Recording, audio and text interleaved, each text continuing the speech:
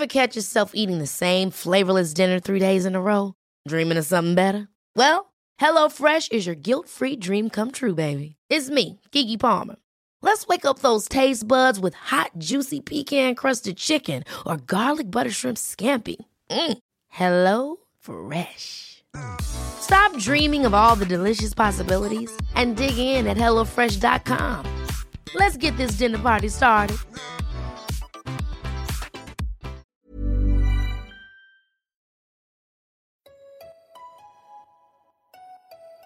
Why does making friends as an adult feel so What hard? should I wear on a first date? What the hell is a formal? But that Why hookup is was buying my not first good. home so What do I want my frustrating? life to look like in 5 years? We want to know too. Since 2012, the Every Girl has been an online destination to help women around the world achieve the life of their dreams.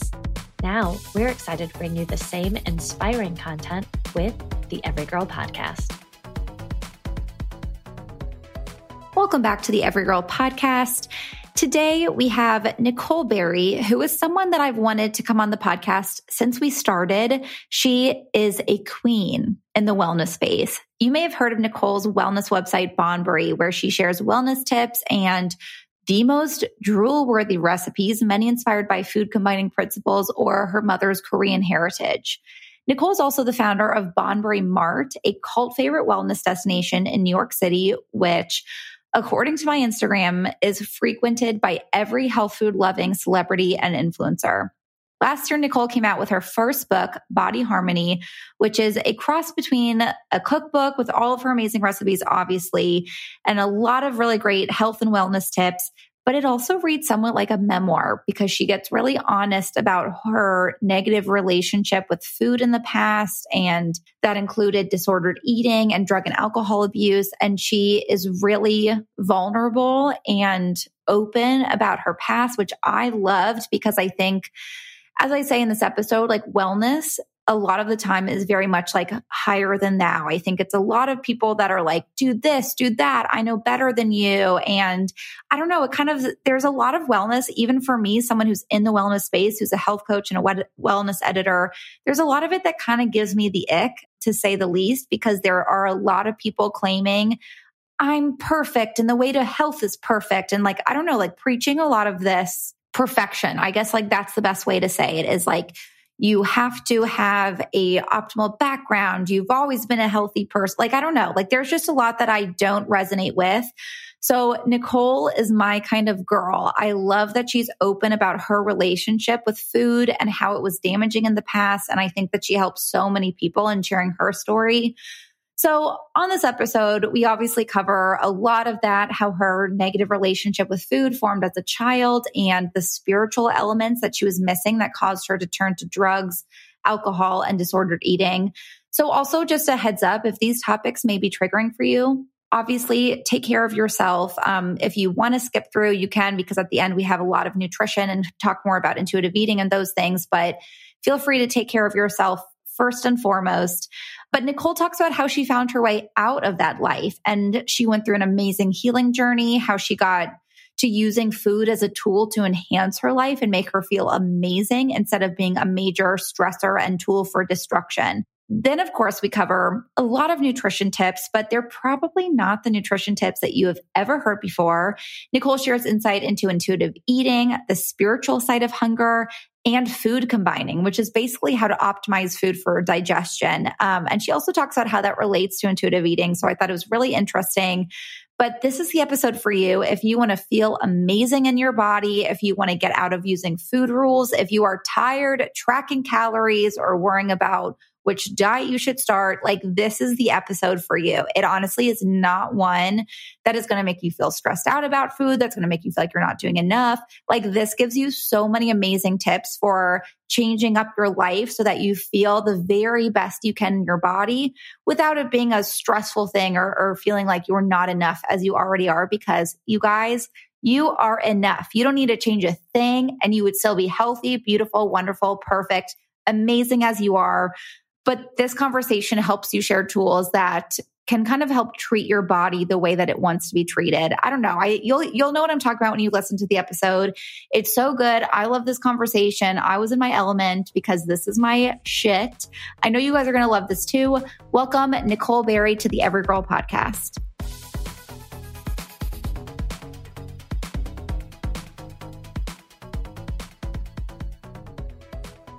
I have loved you for like years. Like I literally have followed your recipes and recreated them so much. Yes. Like some of your recipes are literally the ones that I like when I was 22 and like first moved to LA and was trying to like cook, and like your recipes were the ones that I still to this day will recreate and make all the time. So I'm a fan of your recipes. What were you making? I'm going to really butcher it, but the japchae, is that yes, japchae? I'm going to butcher that. Yes, I love it. Okay. Yeah. That is one of my favorite recipes of all time, of any. Like it's so delicious. It's so good. And they're like easy too. Like it seems very intimidating, but it's easier than people think. I think to like make a recipe like that that's so flavorful. It doesn't take a lot. You make it very simple. Thank you. Thank you. I mean, that's the goal, is to make like recipes taste good and make them easy enough for people to want to do them. So, yeah. So how did you fall in love with cooking? Where did your love for cooking come from? Yeah. So, I mean, honestly, first of all, I'm a self-taught cook. So anyone who's listening, who's like, oh my God, I have to go to culinary school or learn knife skills, I did not do any of that. I was always just, as a kid, I just loved food. I loved food and I'm talking like in elementary school, you know, I loved experimenting in the kitchen, like watching my dad find joy in his meals and watching my mom find joy in the kitchen as well. So I'd always just like kind of play, and just food as a younger girl and child I equated it with celebration and joy. And eventually that detoured into something else as I got older, as it does for many of us. My first experience with food was always equated with joy. I like right in my cookbook, Body Harmony, that, you know, I remember we grew up right outside New York City, going to the Carnegie Deli, which is a famous Jewish delicatessen. And my dad just like having so much joy with like a pastrami sandwich, or my mom making, you know, really authentic Korean dishes that she ate as a child and made for us. This was just like a source of joy and comfort and indulgence. And so that is when I think I first got into food, and I found it again. I lost that joy for quite a while, for a couple decades, and I found it again in a new way as an adult. I love the association with celebration and joy. Like I think for something that gets so stressful for people, I know a lot of people listening are like, food is a stressor. You know, you worry about what to eat, how much you're eating, the calories, the fats, like it's a stressful thing. So to remember at the core of it is joy and celebration, I think is so powerful and such a cool first memory for you with food. And how cool too, the heritage part, that it's part of like celebrating both of your parents' heritage with the Jewish deli and the Korean dishes. Like that's so cool to kind of like see those dishes that your parents ate growing up too, and kind of celebrate your heritage in that. So I love how food can be so much more than just something to like lose weight or like a nutrition tool or like it. And that's what I love about what you do, is that it's celebrating food and showing the good parts of it instead of this very scary, stressful, rigid thing. I know you were just mentioning kind of that little detour where food became something that was a more stressful thing to you. And I know in your book, Body Harmony, you are so honest with your history of disordered eating. Like it reads more like a memoir, which by the way, I was obsessed with how you added a lot of your insight and your personal experience to the cookbook, because I think that wellness can feel very like higher than thou. And, you know, like this is the right way to do things and I'm perfect. And like, I feel like wellness is very like that. And you come from a place of dispelling, I'm not this perfect person that has always had a perfect relationship with food. And I think you're helping so many people and sharing that story. And it's really important to share. Why did you want to include this part of your life instead of just, you know, the shiny wellness tips and delicious recipes?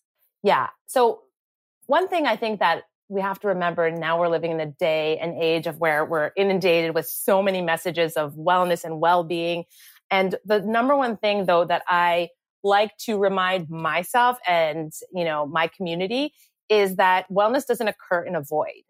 So what that means is when we're introduced to new principles and plans and opinions and methods and, just all different types of messages that we are listening to, many of these messages come assuming that we don't have any sort of history with food, any sort of emotional eating issues history, which I will say that, it occurs on a scale and on a spectrum.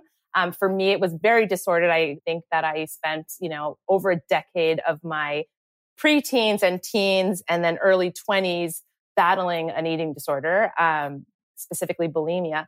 But other people might just have kind of like mixed emotions around food and things like that. And when these new kind of programs come into play, what they don't take into account is our history and our emotional attachment to food, and healing that first. So for me, it was really important for the book to begin with that context.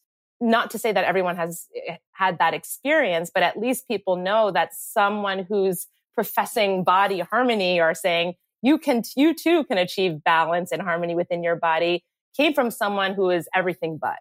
And for me, that also is the thing that, created this path. Like the fact that I made it my life's mission, not for other people, but for myself, my own healing, to escape that kind of impulsive and compulsive lifestyle. All I want to do is also share how I did that. So maybe that might ignite, a fire in someone else. And what my path will certainly look different from your path, from another person's path. And so that is exactly why I'm so excited that for this experience to talk about holistic nutrition, specifically, around intuitive eating and to find food freedom around really indulgent, delicious dishes is, for me, that is the key. That's kind of like the secret code into food freedom, is mixing joy and indulgence with your intuitive eating, but also with your intuitive feeling. So intuitive eating doesn't necessarily mean, it's funny, when I was writing my book proposal, my editor very innocently said, okay, intuitive eating, listen to your cravings, got it. But doesn't that mean I'm going to be eating Cheetos and pizza for the rest of my life? And that was such an interesting thing that she said. And I was like, aha, that is exactly what I'm talking about. We have been taught to fear our intuition and fear our cravings so much that we assume that following our cravings means that we're going to go off the deep end and eat all these horrible things and become this bestial thing that we can't trust. When really, when we start to tune into ourselves and tune into our intuition and start to feed ourselves in an intuitive way, yes, we might have to recalibrate after years of deprivation or restriction. So yes, it might look a little bit, more extreme, but that eventually that time will pass, and then we can quiet ourselves enough to feed ourselves, feed our bodies in the way that the body is craving food as fuel. Yes, but we cannot forget that our bodies also crave emotional connection, joy, like you said, through food. So the joy factor is so important. So what I would say is that anyone who's getting into intuitive eating, just list 5 times as a child that you equated food with joy, and that might be difficult. We might have grown up in households where food wasn't a sense of joy. Food actually was a sense of fear, that whole almond mom, #almond kind of, have you heard of this on TikTok of moms, raising daughters and sons. Yeah. As through no fault of their own, they were also, picking up cues from their childhood and friends and things like that. So if you grew up in that sense, where were times that you did enjoy yourself without free of guilt? You just loved it. Oh my God, maybe it was pizza Thursdays at school, or, sharing Swedish fish with your best friend, in class. It's the joy connection when it comes to food is, let's just identify that. Let's just bring it back to a little bit of innocence. Because if we're, propelled by a fear of food and a fear of or just treating food as fuel, we're depriving ourselves of the 360 purpose of nourishment, right?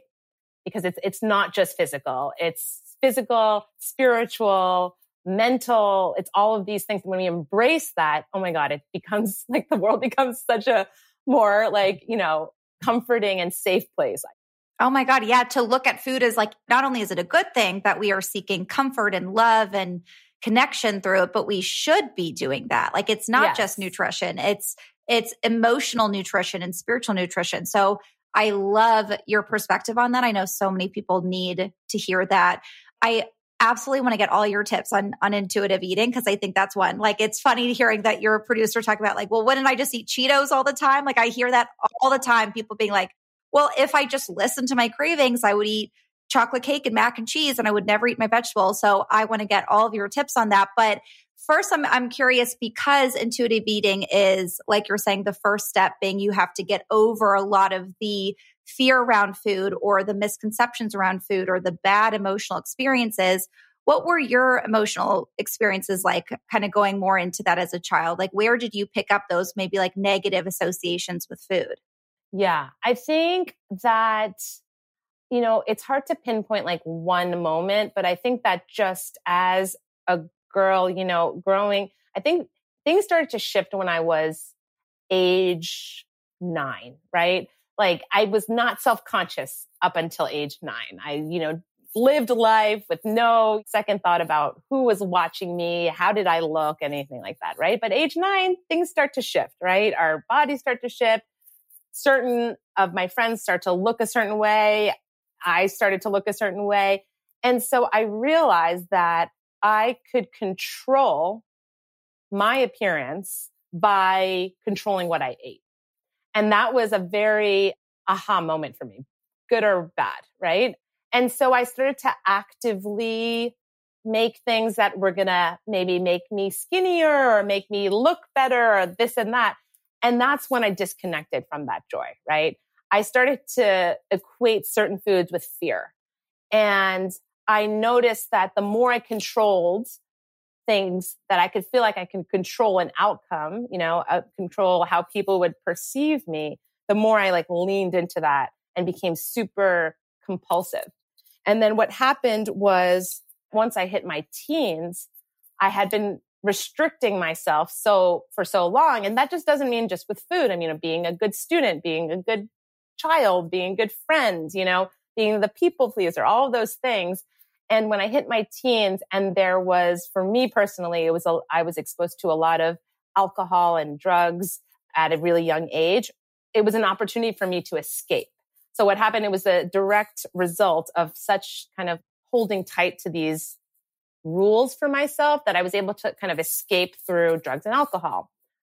Food also at the same time is for me, like, and for other people, readily available, not like drugs and alcohol. So that also became a time for me to binge, right? And in hiding and, relieve that side of me that had been deprived for so long, So that's kind of where it went through. And for me, it became such an extreme scenario where I didn't even know how to nourish myself in high school without having it result in like me feeling like basically like self-hatred for wanting to feed myself at all, for being hungry, like that hatred of like, you want too much. Right. And so just shifting to like tips into like what that means is that I wasn't allowing myself time or respect to honor what I was craving in my life, right? Maybe I wasn't craving of being the perfect student. Maybe I didn't want to be the perfect friend or all of that. So I was ignoring my intuition. And what happened was I started to feed that, hunger to be myself through outside sources, food, alcohol, drugs. Wow. I love that you use the word feed, that you're feeding it in different ways. That's powerful. Yeah, because hunger, and so this is also something that we talk about in intuitive eating. You have 2 types of hunger. You have physical hunger and you have spiritual hunger.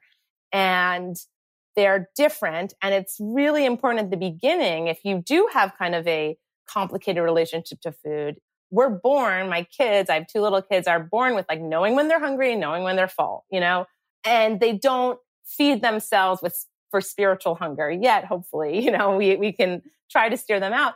But, once we identify those 2 separate things, And the more we feed that spiritual hunger, and that just can be simply asking yourself in the morning, what am I hungry for? What am I craving? And I don't mean food. I mean, like, where am I in my life? Am I craving more safety, more security, more consistency, And of course, we can't answer all of our life cravings in one day. So, let's say we don't love our job, can I go on a job site and just post something, or even look online and see what's out there, little steps that affirm that spiritual craving.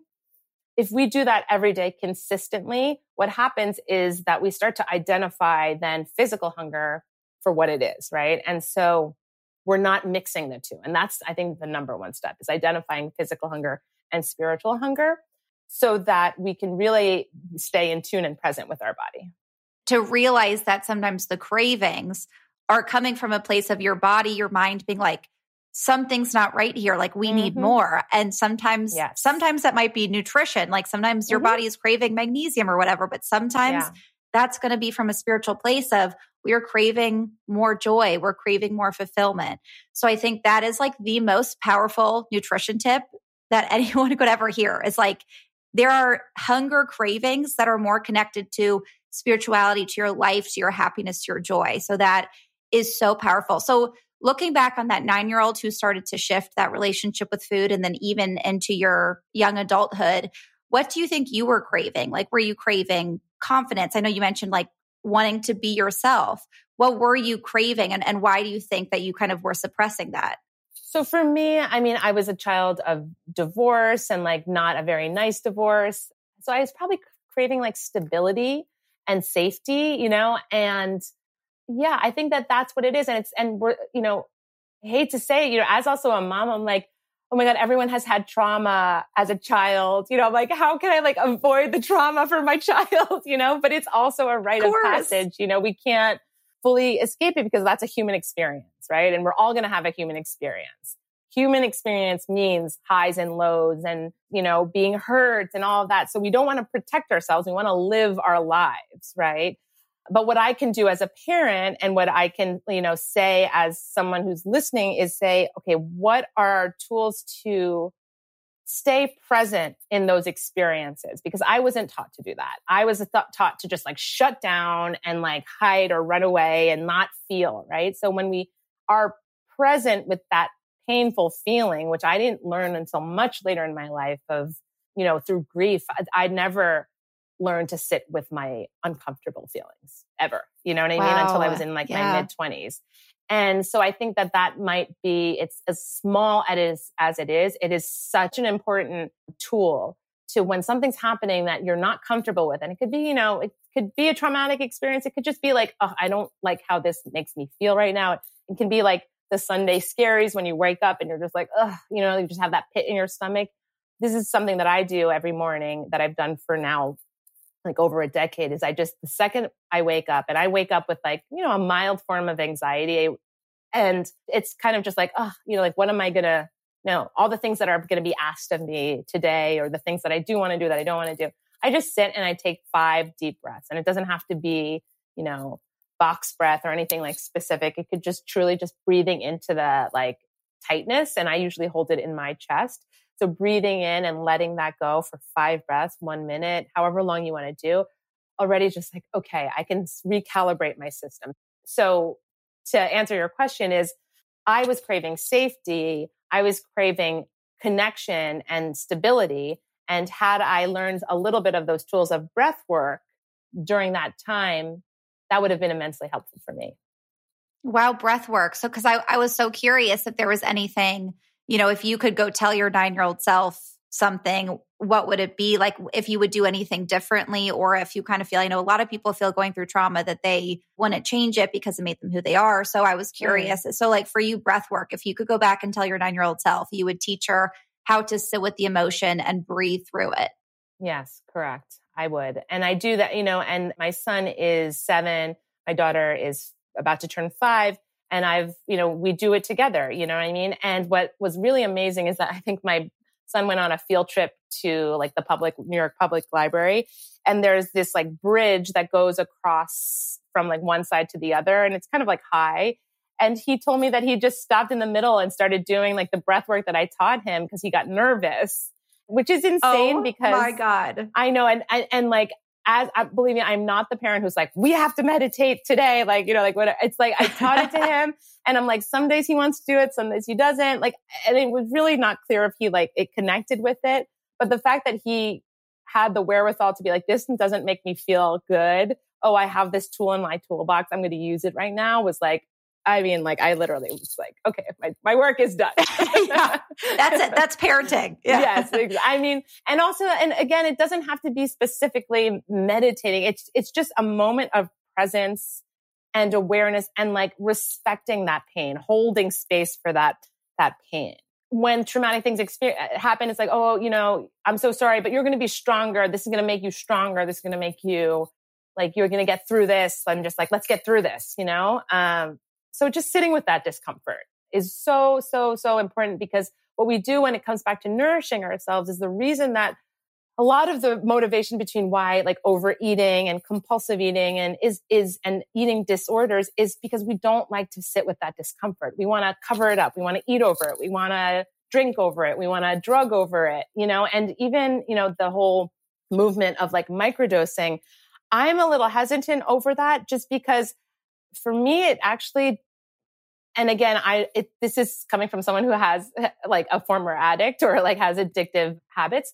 For me, it's all about staying present and not putting in something else to either expand that or anything like that. It's just simply living with discomfort. And, you know, we're talking about like nourishment and nutrition, but essentially if every modality of dieting or, you know, like certain types of eating began with that, I really think that we would have a little better direction. Like, okay, what works for me? You know, because you mentioned like magnesium and supplementation. And I think all of those that are great. And I'm getting more into it now, you know, as I get older and just figuring all of those things out. But again, nothing will stick unless we first go back to the beginning and say, like, what am I craving? How am I feeling? Like, what lights me up? What makes me feel good? What makes me, you know, feel heavier in my heart? You know, like things like that's really essential because then, you know, you're primed to then really feel empowered in the decisions that you make when it comes to nourishing yourself versus going on Amazon and like clicking in like a, you know, intermittent fasting keyword and like looking for the Holy Grail. Because that was me. I was searching for the Holy Grail for so long. Finally, I was just like, I just had enough. You know, I just knew I had to do a full stop. So intuitive eating is so essential and it's not antithetical to following a program. So if you want to follow a paleo program or a keto or whatever it is, you know, or if you don't want to do any of those things, it doesn't mean you can't do that. It just means that you're leading with your intuition first, which is so awesome because then you can literally like, it's like choose your own adventure. You could literally make up whatever works for you and like thrive specifically for you. I love that you mentioned it's not a diet. It's like a way of like filtering and looking at the world and the food you're eating and stuff. So I absolutely love that. Yeah, it's a perspective. Perspective. Yes, that's a great way to redefine it. I'm really curious. So after you were going through a lot, I know you mentioned like drugs, alcohol, those things that you're trying to comfort those cravings. For people out there who may be in the place where you were, where you are trying to get yourself out of it, what was the turning point for you and what helped you move into a different space and kind of get past those negative habits that were really harming you? I mean, for me, it was hitting rock bottom. Like I needed to do, like, I could not go further, you know, I'll spare you the details, but as someone who was like addicted to, you know, narcotics and alcohol in a young age, I really was like, I was failing out of school.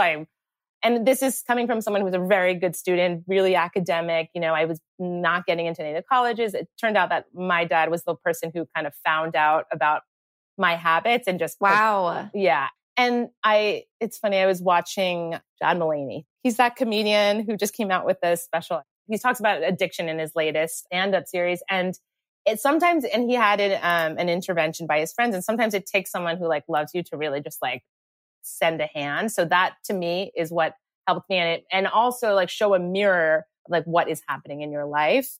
And I think it just has to start with like an inkling of knowing that there's a better way. And we all do. When we're in it, we know we want to like shut that voice up and say like, no, this is my way or the highway. Like I'm holding so tight, white knuckled grip to like my routine, my plan, my habit. But there's always going to be that quiet voice. It's like, no, there's a better way. There's a gentler way, And so I would say that lean into that voice, because if you're listening to this and you're like, I'm struggling, it's like, if there's the want to, heal, lean into it. Don't be afraid of like what that's going to look like, because healing is always going to look very messy and very dark and probably will get worse before it gets better. But it's like through the fire is where like your salvation lies. And so I would say, feel all the feelings. One book that actually worked really well for me was The Artist Way by Julia Cameron. And the reason why I like it is because it's basically like a homework book. She has something called Morning Pages, which has gotten more sexy lately, but she wrote it like, I think in the 70s or 80s. And it just requires you to write 3 pages of like mindless writing every morning. And what that does is it basically is like word vomit on the page of all the things that you're feeling, your fears, your anything. It could be nothing, but I think the first step would be basically just like purging, spiritual purging. So that means like, journaling, meditating, crying, like whatever it is, because a lot of the times coming from someone who's like compulsive, it's like we're holding everything so tight to ourselves and it's time just to release. I love that idea of the spiritual purging. Like that's pretty cool to just like let it all out instead of, I think what a lot of people are kind of tempted to do or inclined to do is like, let me just go to like the growth mindset and like, okay, I'm going to dive all in on working out and nutrition and like going to cryotherapy and like, but a lot of it is the healing. Yeah. And you can do all that. Absolutely. You can do all that. But we need to like start with a clean slate, and that's the same, like weird segue, but it's the same with the way that I designed the recipes for this series for Aloe Mousse is starting a clean slate. Like all the recipes that I make, whether it's online on social media, in my cookbook, or for Aloe Mousse, are designed to help ease digestion and elimination, because again, it's physicality and spiritual are connected. So when I say spiritual purging, things that could also help is like going to the sauna, doing dry brushing, eliminating every day, walking, circulation. Like my mom is Korean, and like qi, which is energy work, is so important in like Eastern medicine, is like the circulation. You kind of want to be consistently circulating and flowing and moving. And so that is very much connected to our spiritual and our psyche. We can't be like flowing physically and really tightly held in our beliefs mentally. It just doesn't work that way. We look at it in a 360 holistic way. So yeah, I would say, think about the ways that we're like holding that it might be a little scary to dive into, but get curious about your pain. And you look at it not like, I have to feel this. We're going on a 60-day cleanse of road out of trauma. Like that's not how it works. Just get like curious, like, oh, how does this make me feel? Oh, and write it down. Journaling is such a great, amazing tool. And you don't have to reread it. Actually, I think Julia Cameron in Artist Way tells you not to read it. You just write it and you keep going. And it's just the act of pen to paper, the act of breath work, of sweating. It's just like release, release, release. And that for me is what was really great in my healing period. And I consistently do these practices. It's like building up a toolbox of what you want, to consistently heal for like a longevity term. So sometimes I'm like, oh, I haven't journaled in a while. Like I really need to like journal, or, oh, like I need this type of thing. It's like building your toolbox of different ways. You can operate out of a place of healing versus like reacting to something. When you're journaling, are you writing like, here's just, I know the morning pages, it's like just whatever's come to mind. But when it comes to kind of that like spiritual purge, spiritual detox, are you writing out certain memories that may be triggering? Are you writing out fears? What are you journaling? No, I think it's just free writing, I think, because then it's like becomes more of like an assignment. That might be too much. You know what I mean? You might just like not be able to, if you feel moved to, like when I was writing my book, it was such a healing experience, because I was writing all these memories. And if that's something that you feel moved to, great. But I think it could be literally anything. What I do find that like, things like having a gratitude practice, writing what I actually don't say like a gratitude list. I call it a blessings list because like for me, I don't know, gratitude sounds like you hear that word so much that it kind of has stopped meaning anything. But when I hear like blessing for me, and I'm not religious, but just was like, oh, wow, that just has like, what are my blessings? That feels more like weighty. I love blessing. I love that. Yeah. Yeah. So like having that is amazing as well. Sometimes if you're like, I don't know what I'm going to write. I like have no idea what I'm going to write. Like maybe start there, and I know that there's all those things like the 5-minute journal and there's so many prompts places that you could do like journal prompts. You can purchase those if you're really like unsure. But I think that there's a beauty of stream of consciousness writing where things start to come up and it just becomes really beautiful and healing. And I also it's so fascinating you explaining the connection between the physical detox and the spiritual detox. I think you put kind of vocabulary to something that I totally feel like have felt for myself for a long time, but you said it so much more eloquently than I've ever thought in my head. But to me, it makes so much sense of like, obviously you need to physically be detoxifying, you need to be getting rid of toxins and helping your lymphatic system and all those things. But then it also makes sense to me that your body cannot physically release toxins without mental release too. If you still are like, it's like that book, The Body Keeps Score. Your body's holding on to a lot of negative beliefs and trauma. And so you just said it very eloquently of that connection to the mind and the body and how detoxifying both is essential for healing your body and spirituality. So I love that.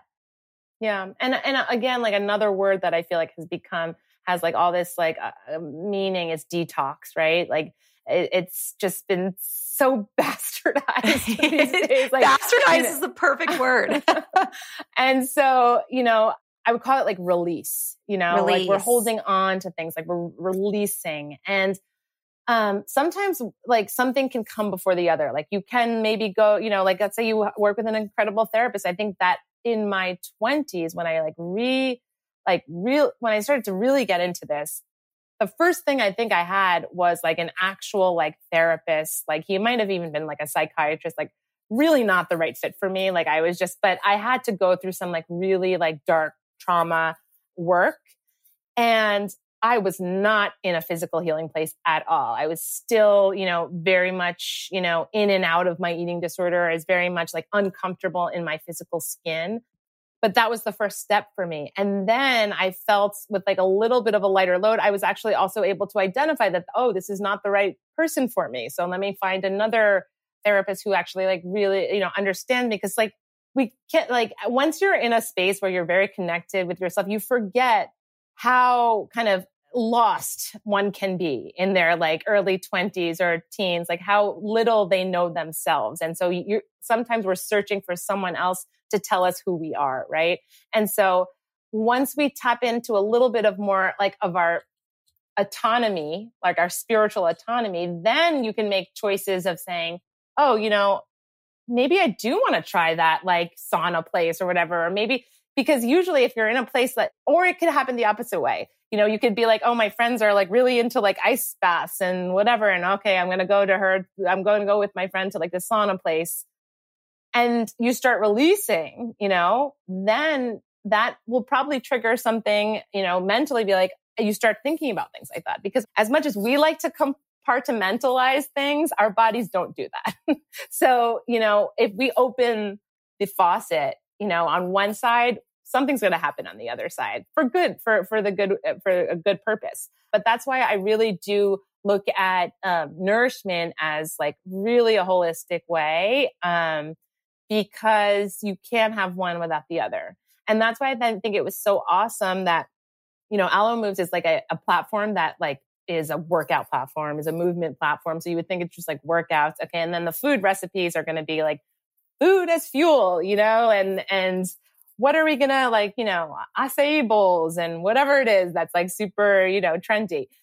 But like to their credit, they really identified that the community and the consumer out there is looking for a true 360 approach. If they're going to be signing in and logging in for a yoga flow or a 15-minute breathwork meditation, how is like the food component, the nourishing component going to support that growth? And that is reflective of kind of a movement towards that. Because I think as a whole, a lot of us are, sick of being told what to eat, how much to eat, but do need a little guidance in how, okay, intuitive eating, great, but what does that mean? And back to that, like, doesn't that mean I'm going to be eating all of these things? Actually, no. It does help to have an arsenal of recipes and tools, I believe, because I did when I was starting to get more into the kitchen, using food and redefining all these old, nostalgic recipes in ways that made my physical body feel good. I had the time and the time to hunt all these crunchy blogs of vegan recipes and things like that. and then twist them into something that would taste good. But some people don't have time for that and don't want even to do that. That to me, that brings me a lot of joy.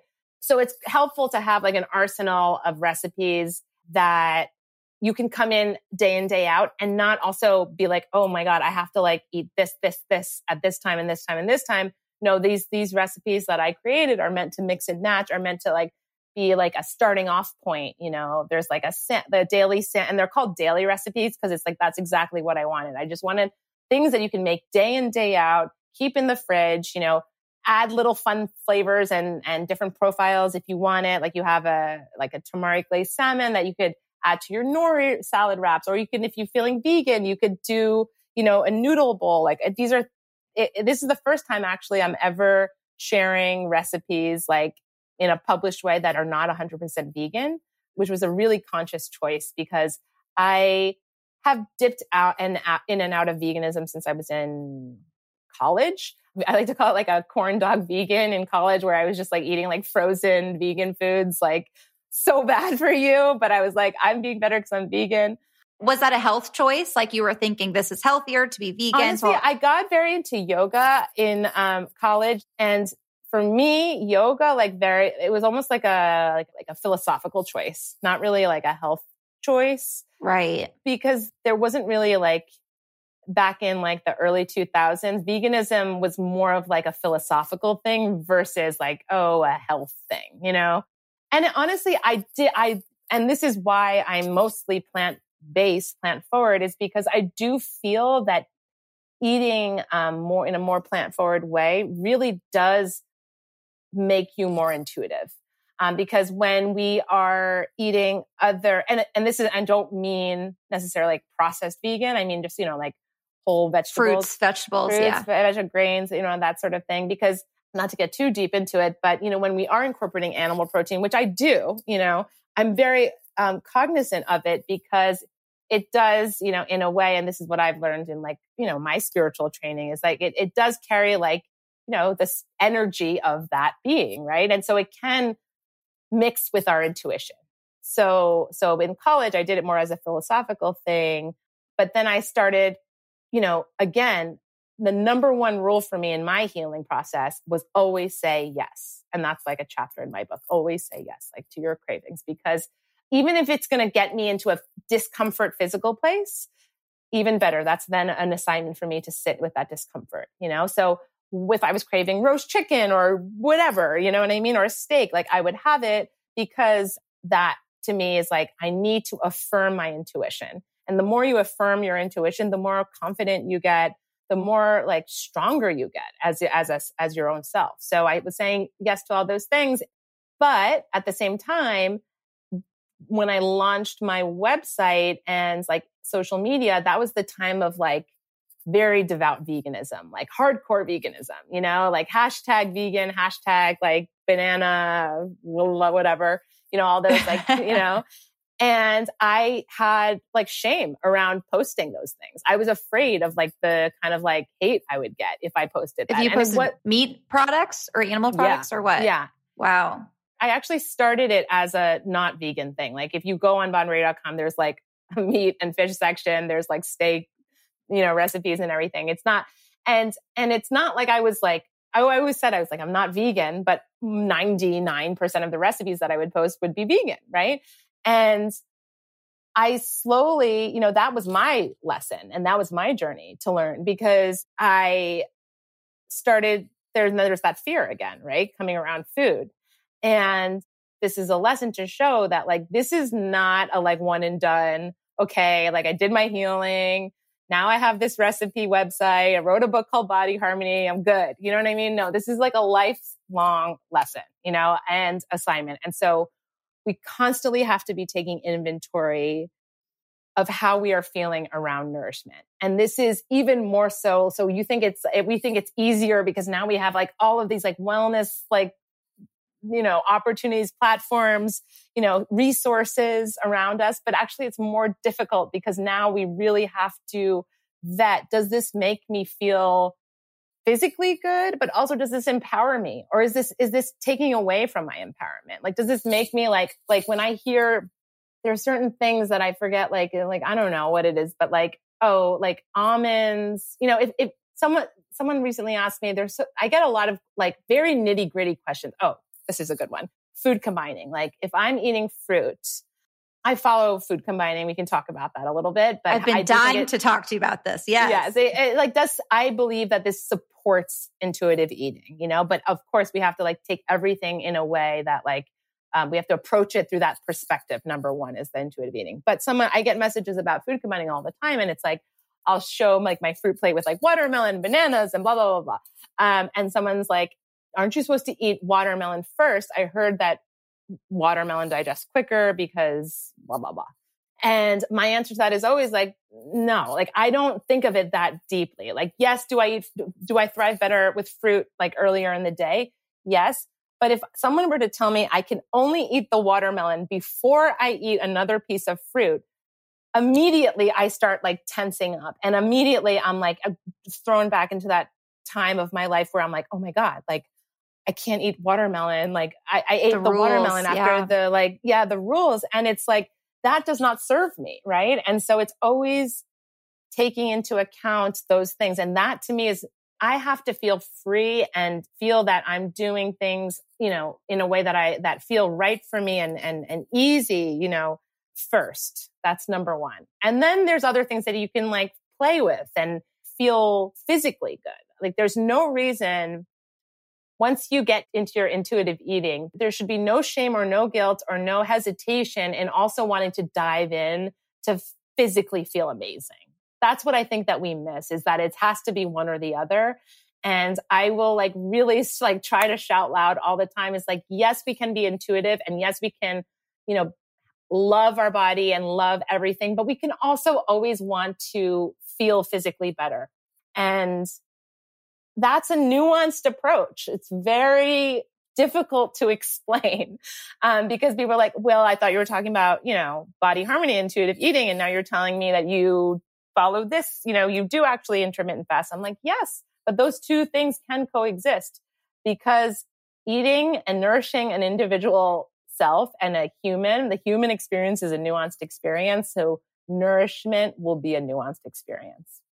It's so funny you saying it like that because it sounds so obvious of like, there's going to be different times where you need different things. And like hearing you talk about the, eating meat, but people are like, well, aren't you vegan? And like, we want to define things so bad. We want those labels. Like everybody's like craving. Are you vegan? Are you sober? Do you drink? Do you eat meat? Like, we want those labels so much, whether it's on what we're eating, what we're not eating, paleo, keto, whatever. We want the labels. But I totally agree with you that that's taking away the power from us to change our minds, to adapt with what our bodies are telling us. Maybe you go through periods where you never want to drink. Maybe you go through periods where you're like, I would have a glass of wine and feel great. It's allowing ourselves to be flexible, I think is the most powerful thing we could ever do. So I love kind of that removing the labels piece of it and just getting really honest with ourselves on what do we actually want? What is actually serving us? And what's interesting is that going back to like me not sharing like meat and things like that, I would do it occasionally, like whatever, this is like now 8 years ago. And I would get that kind of reaction like, oh, like that's gross that you're posting this, blah, blah, blah. But then fast forward to 5 years later when I started to feel more comfortable in sharing. And it was just kind of a little, I would share here and there and share there. And then I just like, I'm not even going to talk about it. I don't need to like give it a reason. I don't need to give an excuse. I'm just going to share what I eat, And like when I say zero comments, I mean zero comments about me shifting and sharing more of that. If anything, I've gotten recent comments. Oh, I love that you're sharing that you like eat more salmon. And I'm like, I've always been kind of eating this way. I'm just sharing it more. And the fact that my energy is more relaxed about it because I am more at peace about it, that then is relayed, on people's screens, and it gives them, and I don't like, I'm not saying that, I have any like power in this, but I will say, and me following other people, it kind of gives you the like, okay, you know what? She's following her intuition, maybe I can also follow my intuition, and whatever that means for you, whether that means like eating animal protein or not, just having more voices out there of someone just like following their intuition is so powerful, I think. Yes. Yes. I think with nutrition, that's so important to emphasize. And I love that you are showing that because I think in you showing, yeah, look, I make all these plant-based dishes, but I'm also eating salmon. And like to have that flexibility is showing people everyone else can be flexible too. Like that, to me, that's a big piece of the intuitive eating. Like some days you're not going to want something, the next day you're going to want it, whether that's, for me, that was like gluten. For a long time, I was like, no gluten. And now I'm like, I'm just going to be intuitive with it. Yeah. And like, it took a while for me to get to realizing what that means. So I think that you sharing there's room for everything is a very important lesson. I want to go to intuitive eating, but I also am dying to go into food combining because I know you touched on it. And a lot of people are going to be like, what in the world is food combining? So let's discuss that because I think that's one that a lot of people don't know or misunderstand. And then I would love for you to explain too how that connects to intuitive eating. Yeah. So food combining is just simply really put is a way to optimize digestion in the body. So that manifests in eating in a way that supports elimination, simply put. So what happens is that when we eat things like fruits and vegetables or vegetable juices, things that are like raw and untouched, they move through our body really quickly. And you can feel that, right? Like if you eat a bowl of watermelon versus like a burger or like, tortilla chips and guac, like you can tell like when you're like, okay, that's like, I'm a little tired. Like my body is like digesting this versus like, a piece of pineapple. You're like, okay, I ate a pineapple.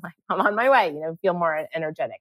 So we eat in a way based with food combining to optimize that. And when I learned this, I read a book called Detox for Women by Natalia Rose.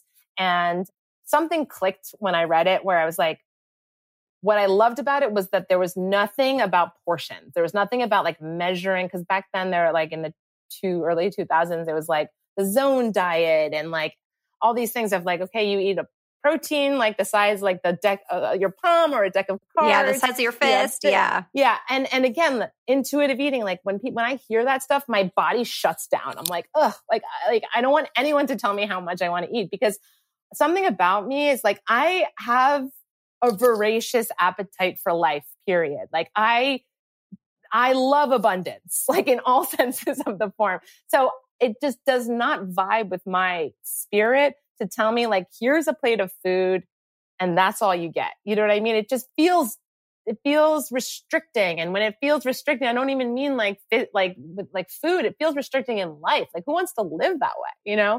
So when I read this book, what was so awesome is that it's like, you basically don't have to think of this ever again. It's just a matter of not what you eat, it's how you eat. And that was like, whoa, like I've never heard that before ever in my life. And what I will say about food combining is it's like the proof is in the pudding. If you eat following this kind of basically the like rough outline is eating like lighter raw foods, juices and fruits in the morning because our body like needs more energy and it doesn't take much energy to digest these things during the day. Abundant salads, avocado, sweet cooked vegetables for lunch, and then have your more like grounding, heartier meal at night. And then like it helps like support your rest. And that also like mimics and mirrors the flow of your energy level, right? So you want more energy during the day and you want to like rest at night. I did that for, if you do that for 3 days, you'll feel something, it's just like, it's because we're mirroring the energy of the body. Right. And, so I was hooked in this. And yes, there are little like nitpicky things. Like we were talking about the watermelon before, blah, blah, blah. I don't get that deep into it. I just follow these like broad principles. Another broad principle is if you're having protein, like animal protein, you want to stick with like neutral vegetables, like non-starchy vegetables. So for instance, you could have a steak with like tons of green vegetables or whatever it is, but you wouldn't have it with something starchy like potatoes or rice or pasta. And that's when it gets like a little ruly, right? But for me, when I shifted that, and I felt so much better. Like I just felt satiated and grounded and fed and really comforted without feeling like a pit in my stomach and not just like feeling overtired or lethargic. So that was a rule that that supported me thriving. And so how that relates to intuitive eating, it's a very visceral method of eating, right? So like you'll feel, like I said, like if you eat pineapple, you feel it. And that like that you want to be it makes you more intuitive. Versus, eating something that doesn't make you feel great. Oh, like, well, okay, I can see that I ate certain things that didn't digest at the same time. So it's creating a more of a slow process for my body. And I don't feel that great. You know what I mean? And so that's why I believe that they support each other really well. But again, nuance comes into play. And if something feels a little more restrictive or technical, you can do away with it. But all the recipes, and I think like at this point I've created like, I don't know, like over 1,000 recipes in the last 10 decades. They all follow this principle.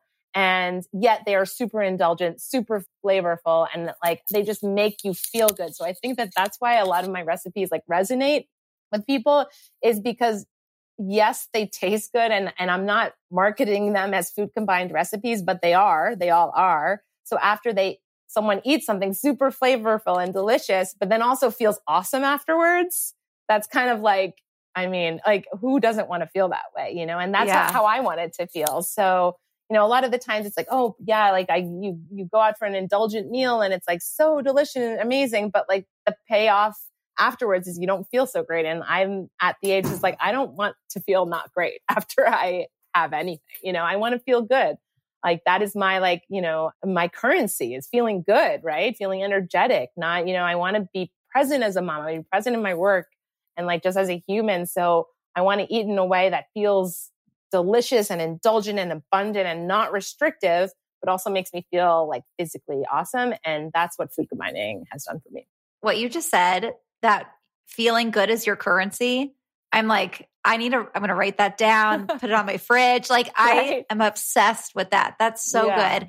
Yeah. It totally makes sense to me how food combining can be super supportive with intuitive eating, because I think where people get caught up, exactly what you're saying, is when there are those rules that feel very rigorous, where it's like, eat watermelon at this time. Or I'm sure there's probably times where like, yes, you'll feel better if you had a protein without a starch, but if you are craving both and then, working with that and being flexible, but it's like, it kind of is your body's intuition to adapt and eat based on what your body needs. So if your body needs energy, I think the body is meant to crave fresh foods and things that are not going to kind of hold down the energy. So I think like it actually is intuitive to eat in a way that your body's actually asking for, when you can remove a lot of the rules of like, you need, whatever the rules are, like 30 grams of protein every meal, and you need like eggs or breakfast food, like whatever it is. Like when you remove those rules, I think the body does ask for foods in a way that is optimal for it. The body knows what it needs. So I think to me it makes perfect sense that food combining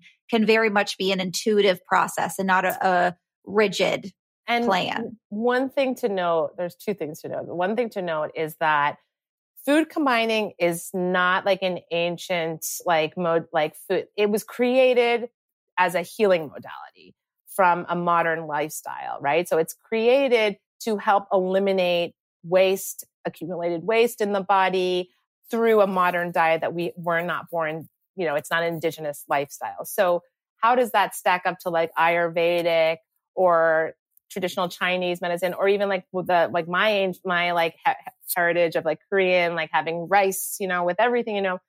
So that's something to keep in mind. So again, these things can coexist, but it's a way to play with nourishing to see, oh, does this make me feel better? But it is like an active healing lifestyle. So it's not, so you can do both, you know, if you're feeling good and you're like, oh, also I follow Ayurvedic and they say that I'm, you know, I need more warming foods.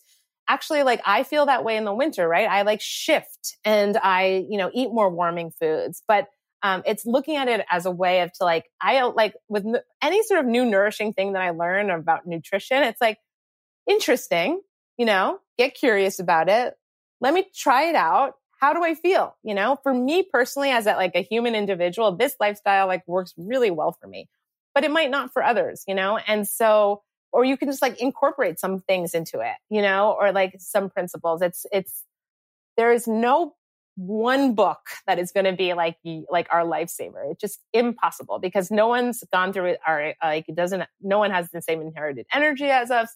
No one has like what we went through as like a human. Like it's just not going to work. So knowing that, okay, then we learn, and then we like can read all these books and trends and things like that and be like, cool, like what can I take from that? What applies to me there and what doesn't?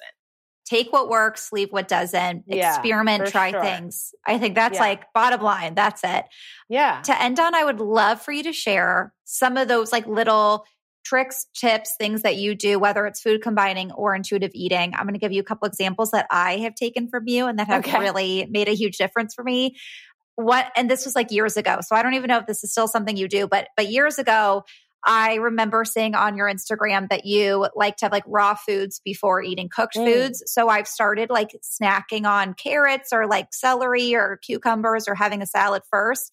And it really is a game changer for me. Like my digestion is so much better. So I love that one. I love that. And then the fruit first. Like I love eating a big bowl of fruit first thing in the morning. Like even if I am like starving and I'm on my period, so I'm craving more and I eat eggs after it. Like I just love having a big bowl of fruit first. So like those two for me are things that I've taken from you that have made a world of a difference for me. What are some other? I still do those. I still do that. Okay, good. Yes. I'm glad to hear, but because it's so, you really do feel the difference. So what are some of those other kind of little tricks or things that you like that you can recommend people try out for themselves? So I think that like the mornings are like super crucial in like kind of like resetting. So for me, like, and I have this recipe on the Alamo series. It's the Bonberi green smoothie. It is probably like the thing that people make the most.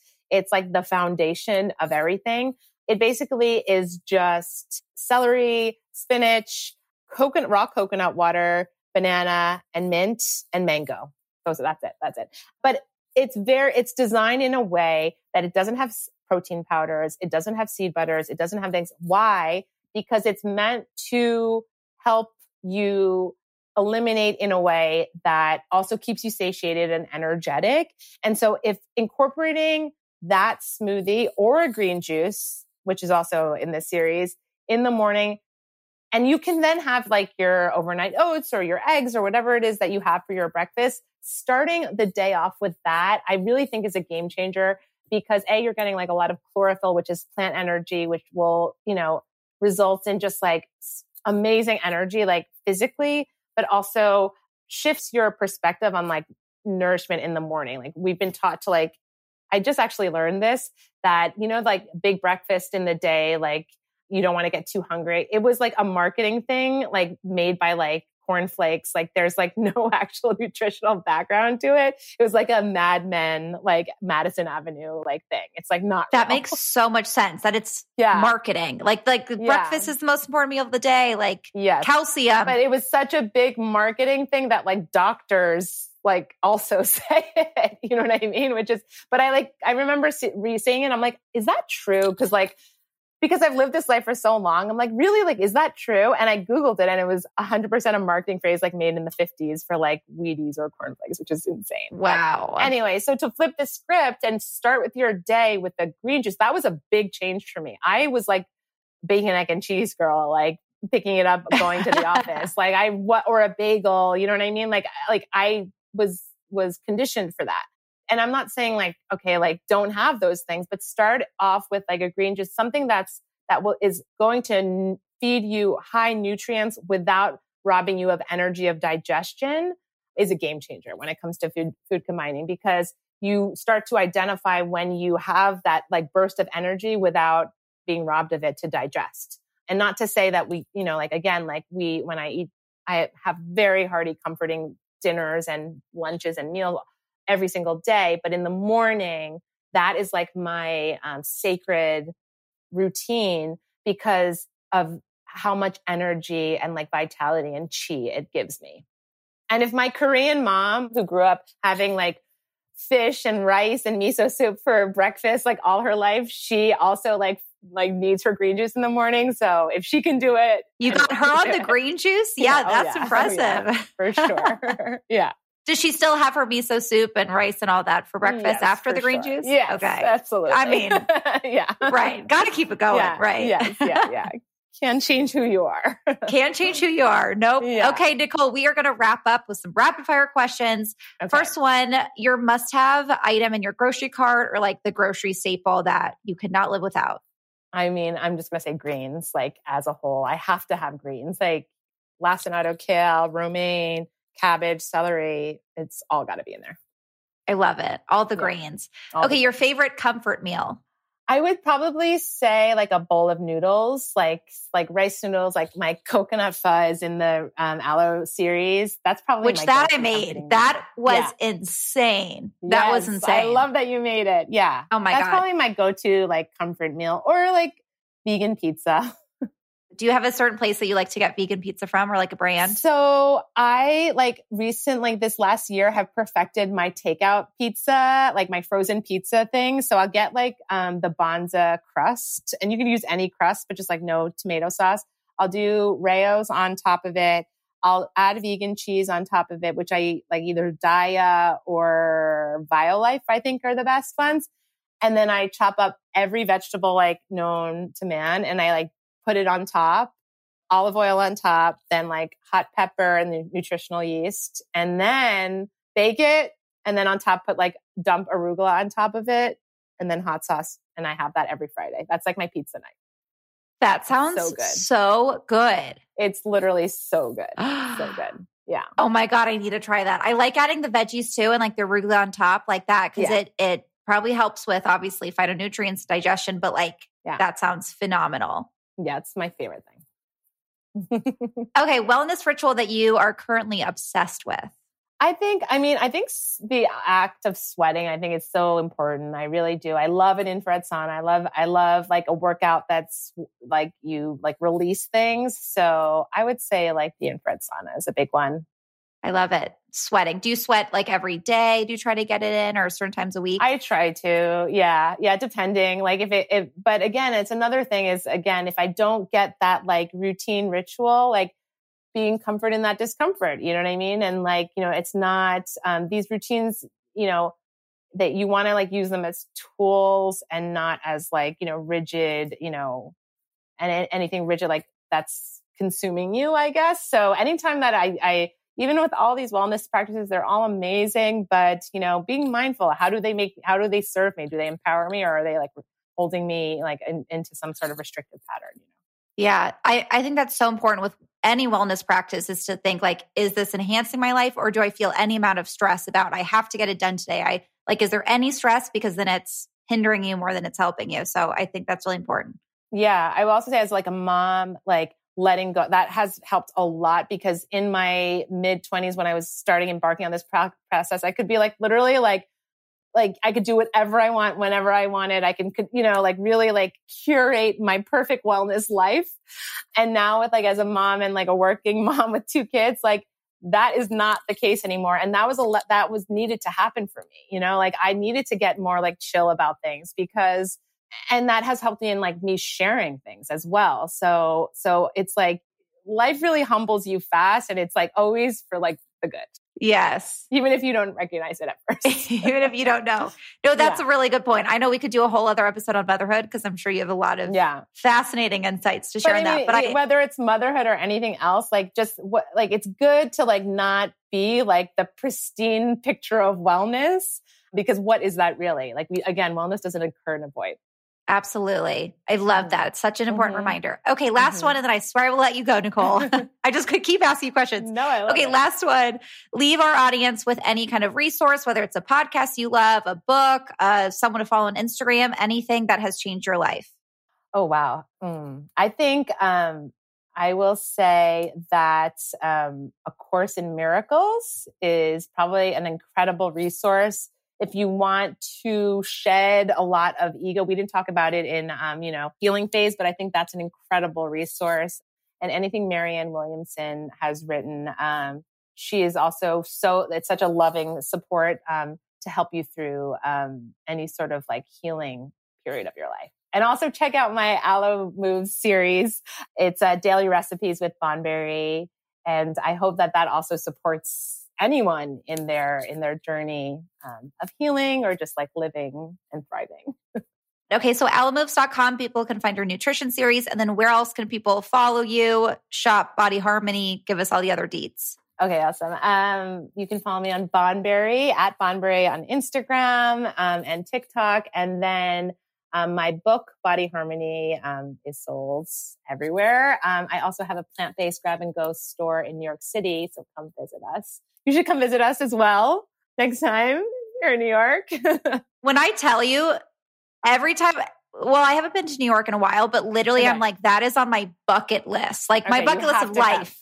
Yes, yeah, I'm dying to. It's a tiny little New York City store that kind of embodies everything that we talked about. So yes, that's where you can find it. So my alley. You're my kind of girl, Nicole. I love it. Yes, I love it, Josie. Thank you so much. This was so fun. I hope you enjoyed the episode. I know I sure did. If this episode gave you any value or you're liking the show in general, please do not forget to rate, review, and subscribe.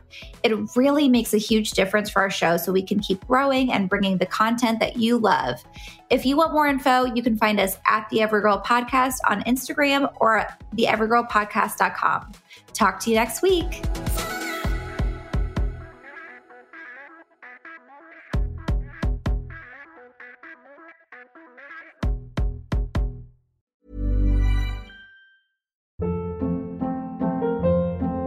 Hold up. What was that? Boring. No flavor. That was as bad as those leftovers you ate all week. Keke Palmer here. And it's time to say hello to something fresh and guilt-free. Hello Fresh. Jazz up dinner with pecan-crusted chicken or garlic butter shrimp scampi. Now that's music to my mouth. Hello Fresh. Let's get this dinner party started. Discover all the delicious possibilities at HelloFresh.com.